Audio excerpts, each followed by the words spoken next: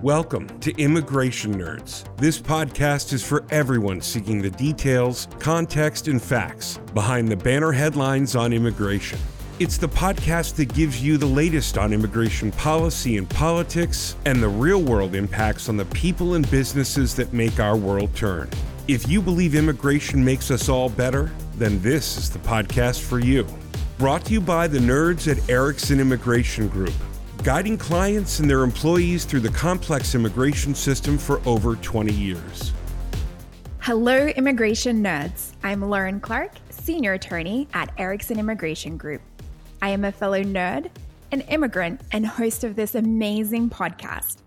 On every episode, we're joined by the smartest nerds in the know as we cover trends in business, culture, technology, and politics at the intersection of global immigration. Today, we are ripped from the headlines with the topic of TPS, or Temporary Protected Status, which is back in the news in a big way. Coming up in just a few minutes, we'll be joined by human rights advocate Nils Kinuani, the immigration coordinator for the Congolese community of Washington, D.C. At the age of 18, Nils and his family were resettled in the United States after escaping the First Congo War. He joins us to discuss the campaign for TPS for Congolese immigrants, asylum seekers, and refugees. But first, the recent headline news about TPS. On Friday, August 18th, DHS Secretary Alejandro Mayorkas announced an extension of temporary protected status for the Ukraine for 18 months due to the ongoing armed conflict that prevents individuals from safely returning to the Ukraine. In addition, DHS announced a redesignation of TPS for the Ukraine for the same reason.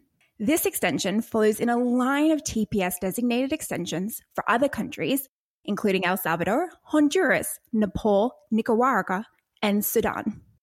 Joining me now to discuss this and other immigration news we should all be aware of is Erickson Immigration Group partner, Rob Taylor. Hi, Rob. Hey, Lauren. Thanks for having me on the show today. So as you just mentioned, we do have some TPS-related news, but as a little bit of background, and I know you'll talk about this more during the episode, TPS, which stands for Temporary Protected Status, is a special designation that's given to individuals from certain countries when it's determined it wouldn't be safe for those individuals returned to their home. So usually TPS is approved for a certain period of time. Oftentimes, if it's still not safe, they'll extend it. And then during the protected period of time, individuals are able to register for the status. And along with that status, they can also oftentimes obtain employment authorization. So just to give folks, a little bit of context as to what it is that we're discussing today. So specifically, as you mentioned, on the 18th, DHS did announce that TPS would be extended for the Sudan for 18 months. So there's a re-registration period for folks from August 21st through August 20th. Anyone who is already registered, this is a time for them to re-register for this additional 18-month period. Additionally, anyone who might be registering for the first time essentially has from August 21st of 2023 until April of 2025 to register. And as it relates to work authorization for these individuals, also referred to as an employment authorization document or an EAD, beneficiaries from the Sudan who had TPS from the 2013 designation, they'll have their EADs automatically renewed. But individuals who might have applied for employment authorization more recently will need to actually apply for their EAD to be renewed in relation to this 18-month extension.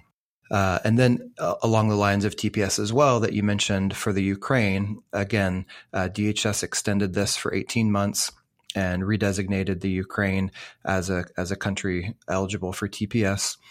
Current beneficiaries of TPS should re-register between August 21st and October 20th. And those who have EAD will automatically be extended until October of 2024. So this is welcome news, for individuals from these countries who, where their countries continue to remain in turmoil and might be are unsafe for them to return. They'll have continued protected status here in the U.S. until perhaps conditions improve. And then kind of along the lines of just anyone really going through the immigration process, since the start of COVID, it's been difficult for folks to get appointments with USCIS offices. And so this can definitely have a very dramatic impact, especially if like you're applying for TPS and you might need to speak to an officer, or you want to meet with someone from USCIS in person to discuss your case and maybe better understand how you should be applying for a benefit or getting an update on a case. USCIS, as part of its commitment to improving its customer service, has rolled out a new online appointment system. So there's a new system where individuals can go. They can request an appointment at a local office. That request goes through to the USCIS contact center, and then they'll be scheduled for an appointment. You can't request like a specific date, but you can let them know, like if you need an appointment maybe sooner or later, and they can kind of try to prioritize as best they can that way. But hopefully at the end of the day, this new online appointment system will just create a more accessible and more efficient system within USCIS and allow individuals to get questions and inquiries answered more quickly, as opposed to just maybe submitting a request online and waiting for a written update. 100%. Thanks for that, Rob. Let's turn our view to, I guess, around the world. What are some of the global updates in immigration this week? Sure. So there are always lots of things to report on the global side, but I think two important ones that will really have some significant impact for many of our clients are a couple updates for Singapore and for the Czech Republic. So first in Singapore, we've continued to talk about the immigration system changes there, referred to as Compass. As part of those changes, specifically on September the 1st, the S-Pass, which is a type of work permit in Singapore, is going to have an increased salary requirement. And there's also going to be an increase to the monthly levy that's applied to S-Pass holders. So companies need to be aware if you're filing a new S-Pass or renewal, or if you have S-Pass holders currently, there's going to be some increases there that you need to account for, and just make sure that you're aware of those updates there. And then the other location, Czech Republic, so they have just announced and rolled out a digital nomad visa. So this is a fast-track visa that's focused on IT professionals and allows individuals to come and work remotely from the Czech Republic for up to a year. It can be extended beyond a year. But this is a great visa that allows for individuals to come there and work without necessarily requiring sponsorship from a company inside the Czech Republic. And it's just really another example of how countries are continuing to adapt to this remote work model, where they're encouraging folks to come and live there to attract talent, but also to increase the revenue for the country by having individuals who are living there, working there, buying stuff there. So I think that we'll probably continue to see more of these visas pop up from other countries, as they see the success of this in the Czech Republic. Thanks, Rob. And before I let you go, I do know that EIG has some news to celebrate. Yeah. So Alejandra Zapatero, who is one of the partners at Ericsson Immigration, recently received the Worldwide ERC Service Recognition Award. So this was related to her individual contributions to the organization and her commitment to helping attract guest speakers and acting as a panelist and just promoting the organization. And ERC itself is an organization that's set up to kind of provide community and a network for professionals who work in global mobility. And it's a great resource for anyone who might be in the mobility industry to get connected with people who are working on similar areas, but also to gain great knowledge, to gain information about best practices. So it's a fantastic organization that we've been involved with for a long time. And we're really proud of Alex and her hard work. And we're thankful for that recognition there. Definitely another well-deserved award for Alex. Congratulations to her. Yeah. Well, thanks again, Lauren, for having me. As always, we have tons of updates on our website at eiglaw.com. So what I've talked about today, as well as many others, can be found there. I'd encourage folks to check out the news updates so they can stay up to date. Perfect. Thank you, Rob Taylor. Thank you. And now we welcome to the Immigration Nerds podcast, Nils Kinuani. Thank you for joining me today, Nils.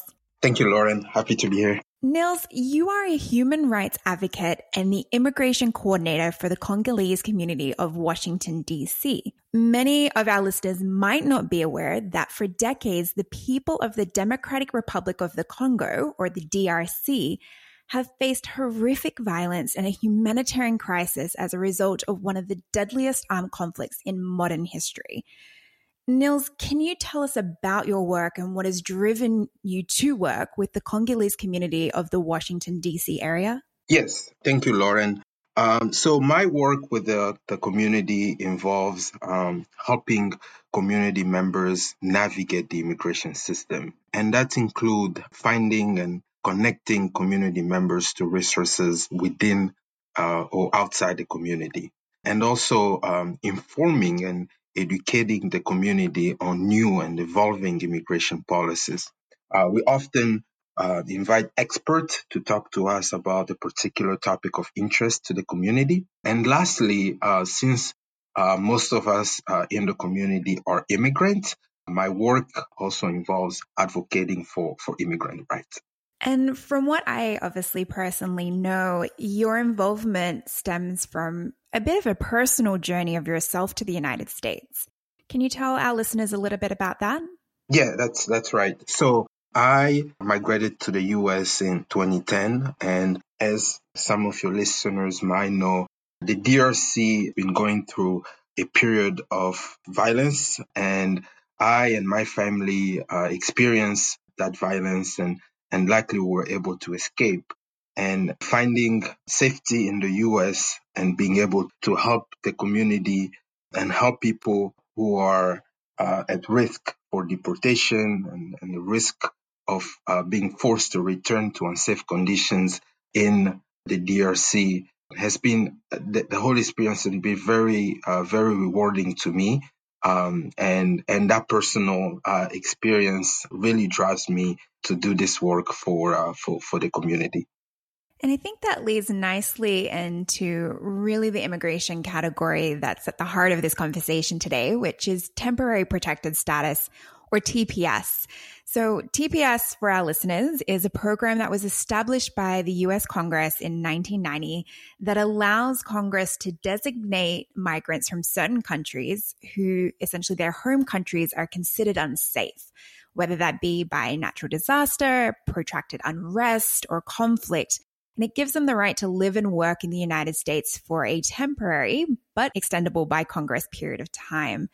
Nils, you mentioned that part of your role in the community is to advocate for immigration reform and keep track of possible immigration policies for this community. Why is it that you're looking at TPS as a possible viable option for individuals from the DRC? Yes, because clearly Congolese people are eligible for TPS because the conditions in the country, in the DRC, make it unsafe for Congolese to return home. And these conditions include an ongoing armed conflict that has taken more than 5 million lives. And I should note here, it's the deadliest armed conflict since World War II. There are also environmental disasters that make it unsafe for Congolese to return home. There was a volcano eruption in 2021 that displaced thousands of families. And as recently as May of this year, there was a flooding that killed more than 400 individuals, including children. So given these conditions, we believe that DRC meets the statutory definition for TPS. And to make it clear for our nerds listening, the DRC is not currently TPS designated, correct? That is correct. And so you recently published an op-ed calling on the Biden administration to extend TPS to the citizens of the DRC. And you wrote passionately about the potentially TPS eligible people from the DRC who might be forced to return there. Do you have a sense that officials in the administration and Congress appreciate the urgency that you're talking about? Yes, there's progress, and we know that the U.S. government is aware of the unsafe conditions in the DRC. And we also know that they're increasingly paying attention to the security situation there. But now we're expecting for concrete actions in terms of protecting Congolese people, especially those that are currently present living in the U.S. And I should note here that of the 5 countries with the highest number of refugees resettled in the U.S., the DRC is the only country without a TPS designation. So there are 5 countries: Syria, Sudan, DRC, Burma, and Ukraine. All four have TPS designation, and the DRC is the only one without a TPS designation. That's some really powerful knowledge and I guess comparison. We talked at the top of this episode about the recent extension of TPS designation for Ukraine and the Sudan. And in this current administration, we've actually seen an expansion of TPS to 7 additional countries.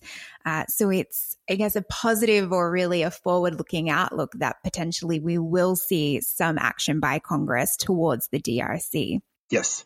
And also, we estimate that there are 2 to 3 individuals from the DRC that would benefit from TPS. Research shows that on average, these people have lived in the US for 17 years. They contribute 30 million to the economy annually, and they live with 6,000 US citizens. So these people are integral members of the American economy and American communities. And so we believe a TPS designation for the DRC will save lives, strengthen our economy, and keep American families and communities safe and together. And I think looking broader again from your work on the issue of TPS, what can you say about its impact on possibly other African countries?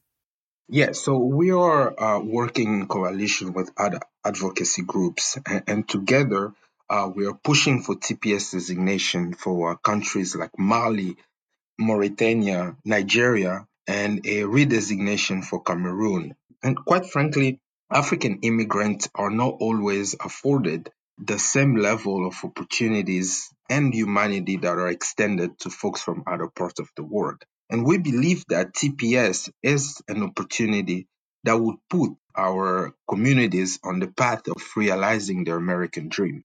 So, Nils, what is next for you and your outreach activities within the Congolese community? Yeah, so we are meeting with government officials and explaining the situation in the DRC and the conditions there.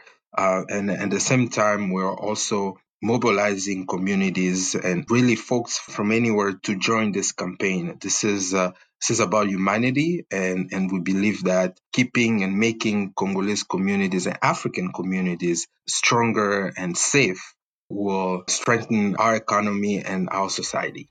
Nils, thank you so much for sharing your personal journey and your passion for this campaign for the Congolese TPS with all of us today. We thank you so much for joining us on the Immigration Nerds podcast. Thank you so much, Lauren. And to all you nerds out there listening, thank you. As ever, you can track everything going on at Erickson Immigration Group at our website, eiglaw.com. And remember, if you believe immigration makes us all better, then this is the podcast for you. Subscribe and share. And meet us right back here for another new episode of Immigration Nerds.